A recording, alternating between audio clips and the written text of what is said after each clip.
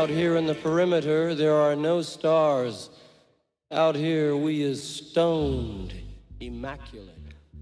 Hello and welcome. This is the C86 show. I'm David Eastaugh. As you know, we love a special guest. This week it's going to be the turn of the kind of 60s, 70s progressive rock, psychedelic rock band, The High Tide, or just High Tide. Because I recently spoke to their guitarist Tony Hill to find out more about life, love, poetry and all that other groovy stuff. And yes, High Tide. They had several classic albums in the late 60s and early 70s. And also, Tony Hill went on to quite a prolific solo career and has recently had I think it's a 1990s album, reissued. This is called In Exactness, which has come out on the, let me get this, Blue Matter Records. So if you want to know any more information, Blue Matter Records is the place to go.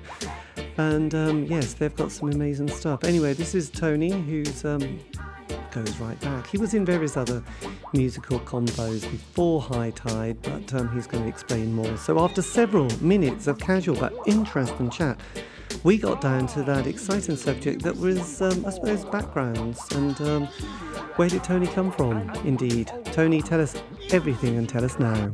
David, like Sting and like Mark Knopfler, I'm Geordie working class.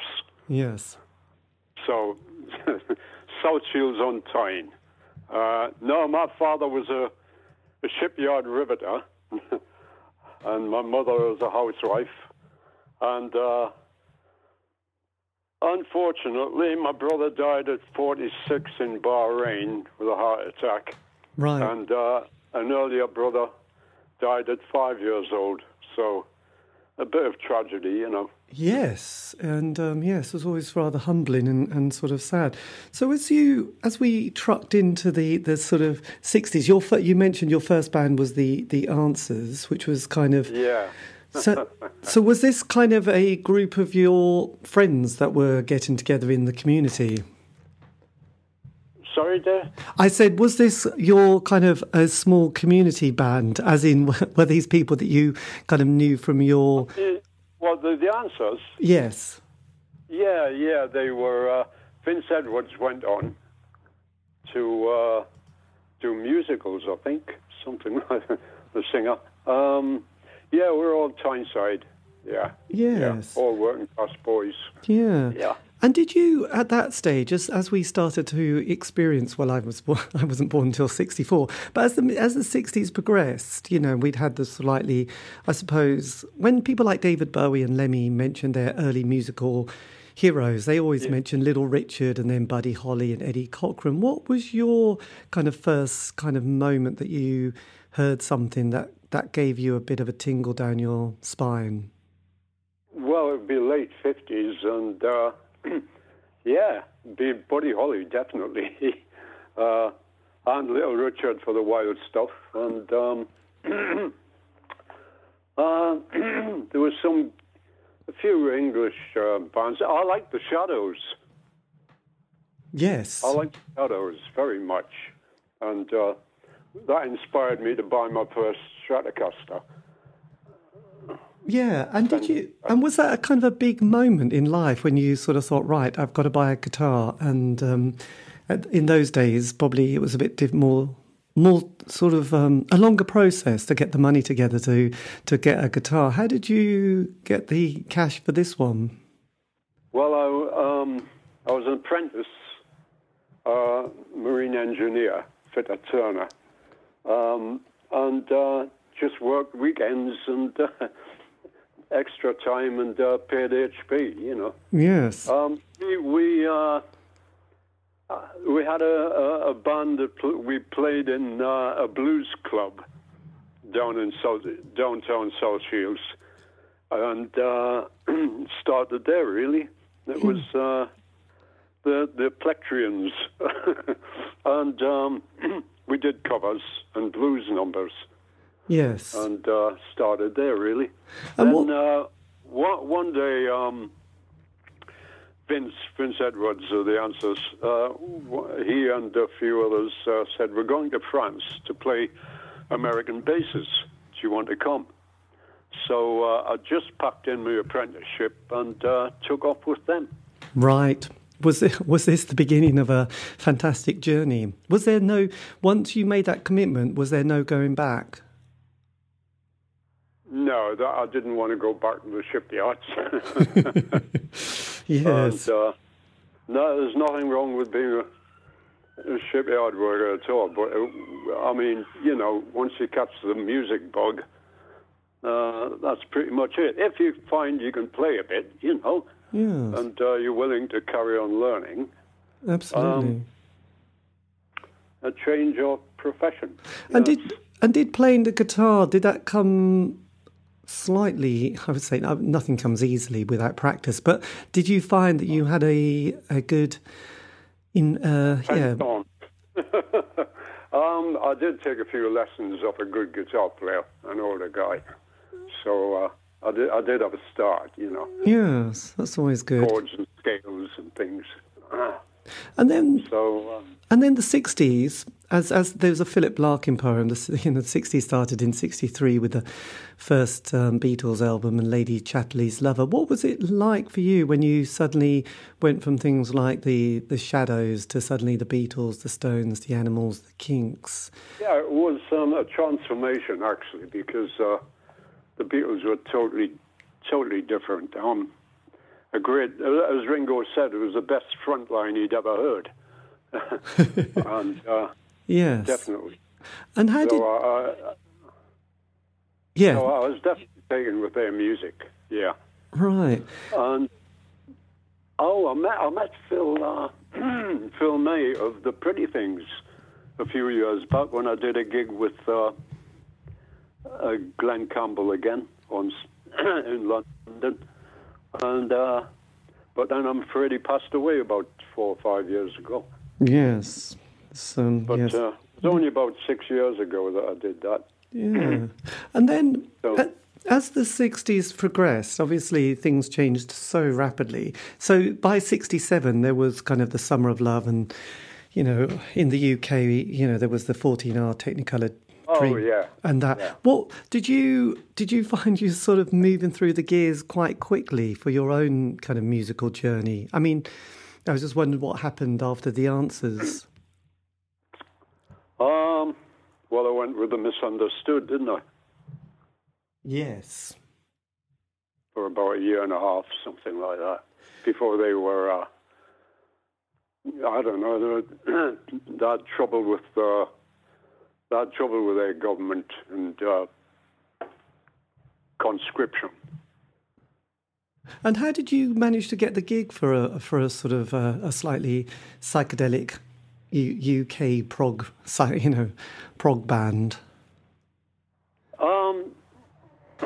Let's see. I'm back to Seals. I came back in '68.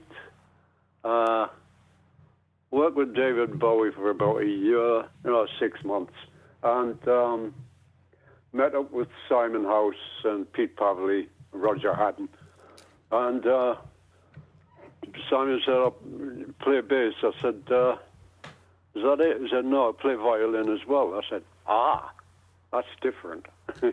I said, "Stick to the violin." And we met up with Pete, and he was into bass.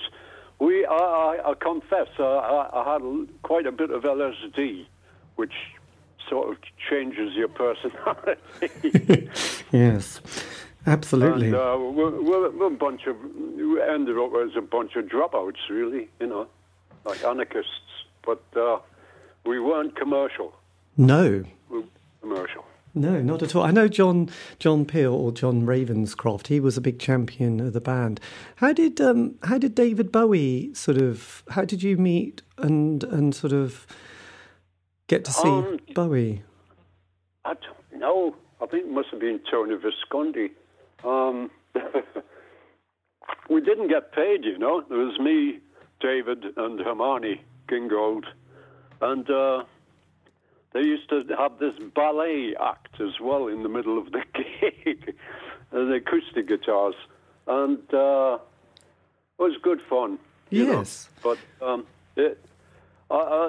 don't know how he managed to eat, but we didn't get paid or anything. No. We used to do it for fun. So was this with the band that they called Feathers, where they had Hermione? Turquoise. Oh, Turquoise. God. Yeah. So this was before John Hutchinson kind of joined? Yeah, Hutch took over when I left to join High Tide. Right. So you went from sort of quite a psychedelic rock band with The Misunderstood to Turquoise with David and Hermione. Yeah. So I had good education. Yeah. Well, absolutely. I know. And yes, I know it's kind of it's one of those periods where there's so much going on and so many different combos. Yeah. And then Jimi Hendrix came along.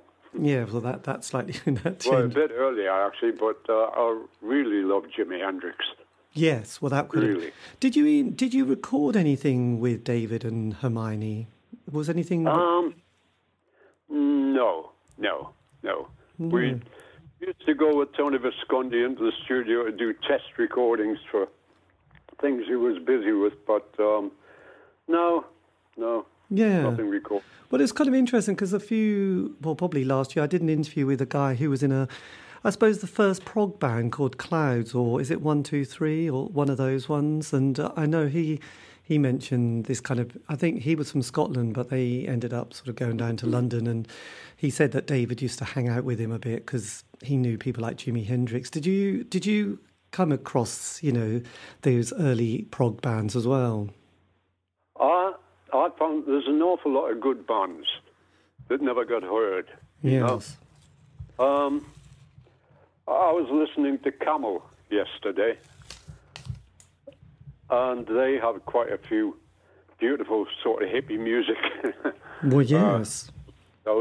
And, of course, it's Andy Ward who's on drums on my record. Yeah. He's from Camel.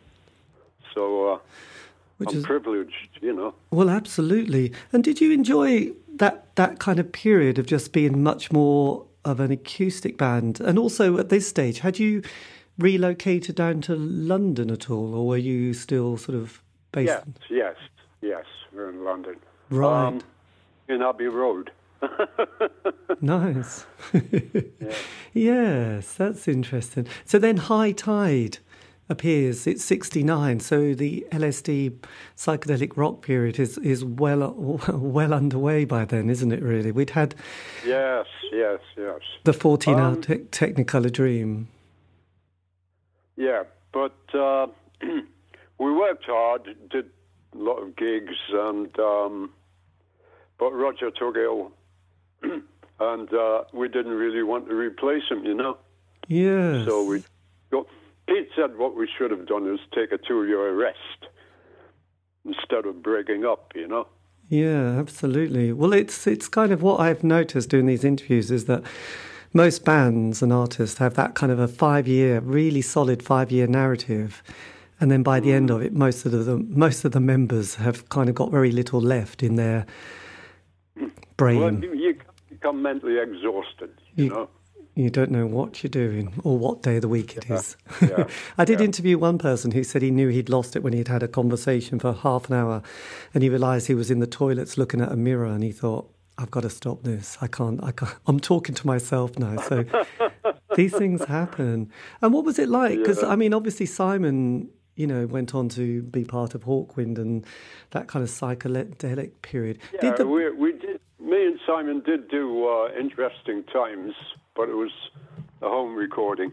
I've just been listening to Simon do a 1995 gig in New York. The sound quality is bad, but he's got a few albums out, Yes, absolutely. And then, it's always interesting because mostly the other thing is that a band, if their kind of things line up, they have a zeitgeist moment. But then when the next 5, I find things seem to go in slightly 5-year cycles. It's a rough theory. Yeah. And sort of as the 70s happened and there was a kind of a new kind of vibe and also a lot of the 60s people like you'd had obviously the death of Jimi Hendrix. 70s, yeah, they took over from your acid rock bands, and you got the full-on sort of heavy rock, AC/DC, Deep Purple, all Led Zeppelin, all those. And Black Sabbath. And, Yes. Black Sabbath a lot. And then followed by punk. Yes. And then followed by 80s mixes, That was quite interesting, but not in my field of expertise, I'm afraid. No, but your guitar So I'm playing, I was going to say your guitar playing is absolutely incredible and such a sort of, I don't know, it's got sonic qualities. Which are... Well, you know what, there's about 1 million great guitarists now. Yes. There are. I mean, there's everything from Guthrie Govan to, Jeff Beck's always been great, Yes. There's always been great guitarists, better than me. But when David Bowie got Mick Ronson, he said he was looking for his Jeff Beck, and then you'd had, obviously you mentioned Hendrix, and then you had Jimmy Page. I mean, and Eric Clapton. Did you find the kind of introduction and the kind of world that was the heavy psychedelic rock guitarist, was that, I mean, because obviously you mentioned the Shadows at the beginning, was that an exciting period for you, sort of every day being a new exploration? Yeah, the newness. Yes, of course. Yeah. Yes. Yeah. We weren't afraid to experiment. No, absolutely. And when High Tide kind of finished in the early 70s, how do you then manoeuvre the next part of your life? Well, my life turned into a bit of a mess, actually, because me and Jacqueline, 2 kids, bring up, and we had money, but we found a house, and things like that. But anyway, I didn't have anything going after me and Simon did interesting times till I met up with Dracian Thika. He used to be the drummer for Arthur Brown. Right. And he got me and Pete together, and we did a really good album, The Reason of Success. If you listen to Turn Yourself Down, the last track on The Reason of Success, Yeah. I think the drumming is amazing. And that's probably my best guitar playing, because it's all instrumental. Excellent. Yeah, and that's quite... That was 1991. 91. But then you then sort of bring out this new release, which is the In Exactness as well. This is kind of this was your third release, wasn't it? Let's see, it was... I've never made a personal album except that one. I've always been me and Simon or me and Pete under the title of High Tide. And, of course, I've known Adrian since 1970, Right. So with so was it the case then that High Tide reformed again? Not really, but we kept being encouraged to do so. So we made an attempt, but it's always been either 2 of us or 3 of us, and we couldn't, no complete band, Yeah. So, but I think the last thing I did was with Pete. I'll have to check. Yeah. So basically, just to kind of get a kind of an idea, the rest of the 70s, not much happened, and then it was kind of the mid 80s, High Tide sort of reappear again. Yeah. Then, as I say, with Dracian Thika in 1990, and me and Pete did something I can't remember, and then of course, as I say, I met Adrian and Nick, and we did In Exactness. Yes, that's the one. This is the one that came out.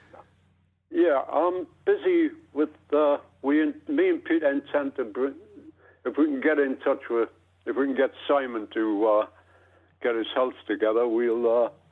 I've got about 3 numbers written already, and we're going to bring out an EP. Fantastic! My God, this is great. Because this was with the one that had, was this Adi on bass, Andy Ward on drums, and Nick Solomon on guitar, and Matt Kelly on violin. Is this kind of in exactness? This is the lineup for that particular release. Yes, and Pete did about 3 tracks as well. Right, the original bass, High Tide bass player. Yeah. Okay, yes. They really were good musicians, you know. Well, absolutely. Absolutely. And you all have the same spirit, don't you? Really, I mean, it's quite amazing hearing that album, which I've been playing on loop for the last week. It's quite the rock out, actually. Does it? I love Nick Solomon's playing on the 6 Million Years. We do a duet at the end. Yes, absolutely. And his playing is brilliant. Absolutely brilliant guitarist.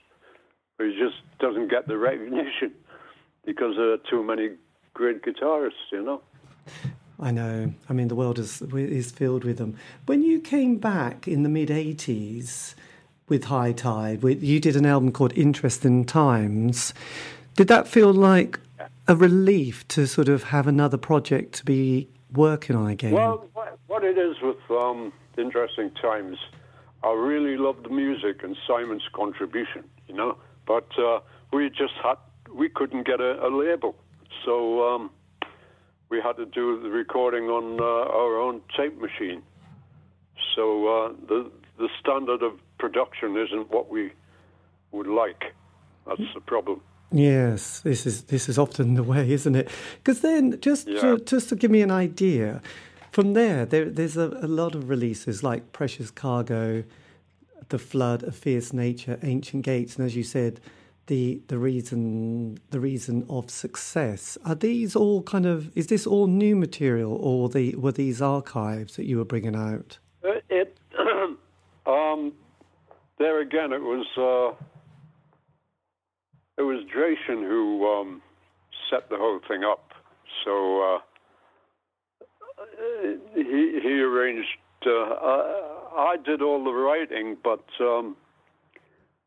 he was a really good drummer as well. He died, you know. Oh. A brain tumor. Yes, I know these things. 2 years after that, it's terrible. I know yes, I know you have to keep on ducking and diving, don't you? I mean, the one thing that I did notice from speaking to various people, I mean, just going back to David Bowie, it was kind of interesting. A lot of people suddenly got a message from him, you know, in his last kind of 10 years when he slightly went quiet. Did you ever have any more kind of contact with him during, you know? No, he just went. David Bowie went so big, he probably lost touch with everybody he ever knew. I mean, album hit after album hit after album hit. Yes. I mean, totally different lifestyle. Yes. But I suppose, I was going to say, because what was quite interesting, I think when he had that kind of his heart attack, I think it kind of brought him down to earth and made him realise, you know, the fragility of life. And I kind of, quite a few people said... Oh, yeah. Yeah, but I mean, let's face it. I mean, I love living, but life is shit. Let's face it. It's a beautiful planet Earth. I love it, but I'm afraid human society isn't all it should be. No, I know. This is one of the... It's always health. It's always health. No. It's interesting because actually one of my earliest memories was when I was very young, going to some Ruby wedding. We used to always get dragged to these things. And I remember hearing these old people, they were mostly old ladies, saying, as long as you've got your health, that's the only thing that matters. And yeah. And then I, at the age of 4, had asthma. And I was the only kid at school with asthma. And I kind of realised how important it is. So, yes, when you can't get up in the morning.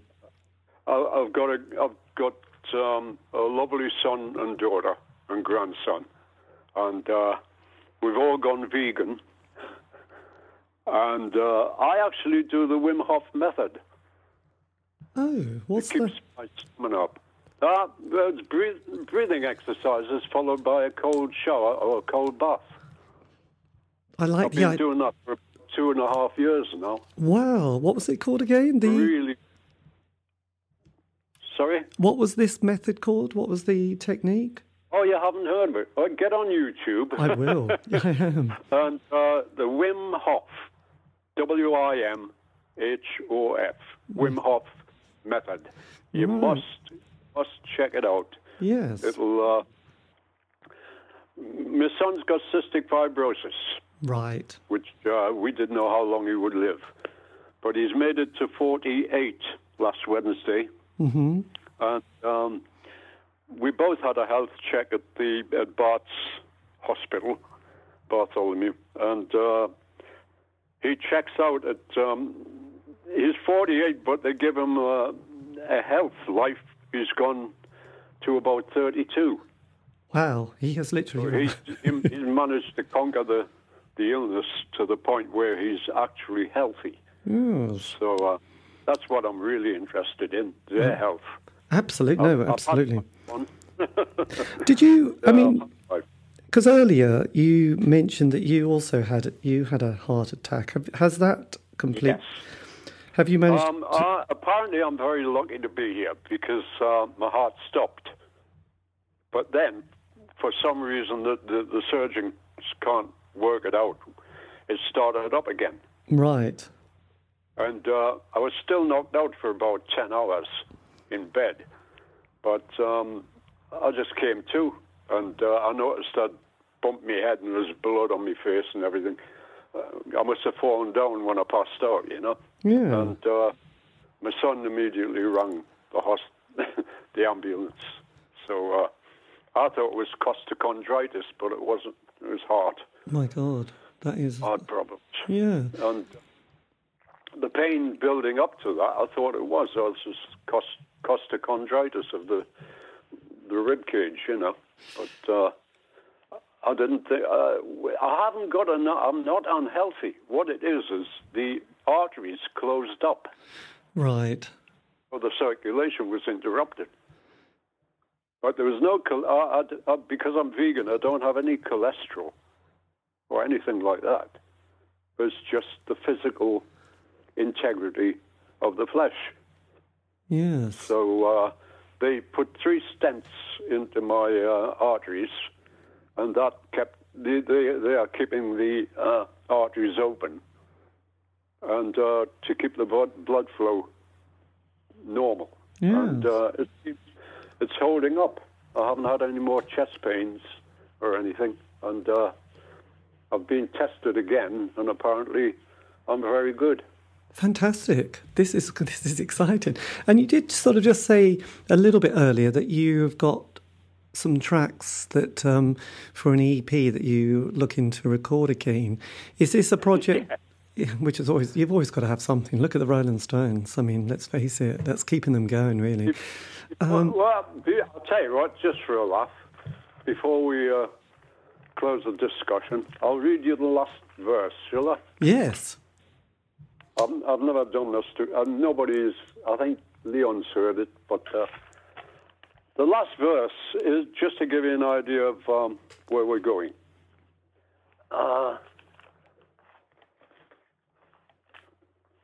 You record it if you want. If we can make the transition from street life to paradise, this unique contradiction could relieve us of pain, a distinct indication of how we could congregate in a sphere of distraction endowed with remorse.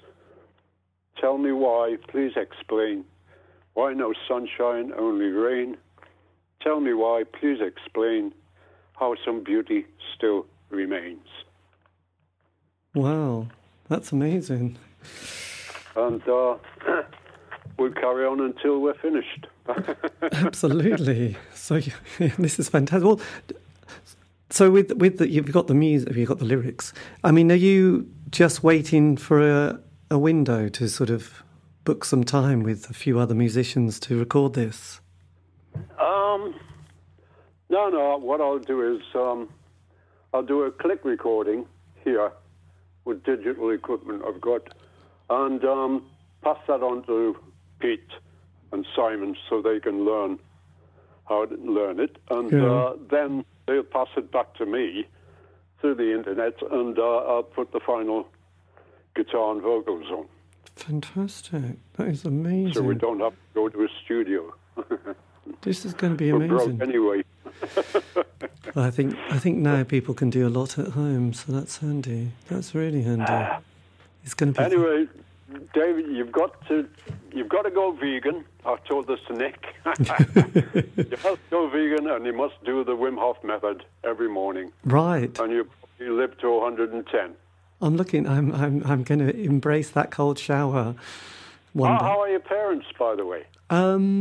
Well, they're okay. My dad's, in his late 80s, so there's always a little bit of a hiccup somewhere down the line. So he had a bit of gout, which was not good, but they sorted that out. But he now has a little bit of a pain in his hip, and he has slight diabetes, but again, it's under control. I mean, when you live long enough, things start, slightly creaking, I say. So, but he's... At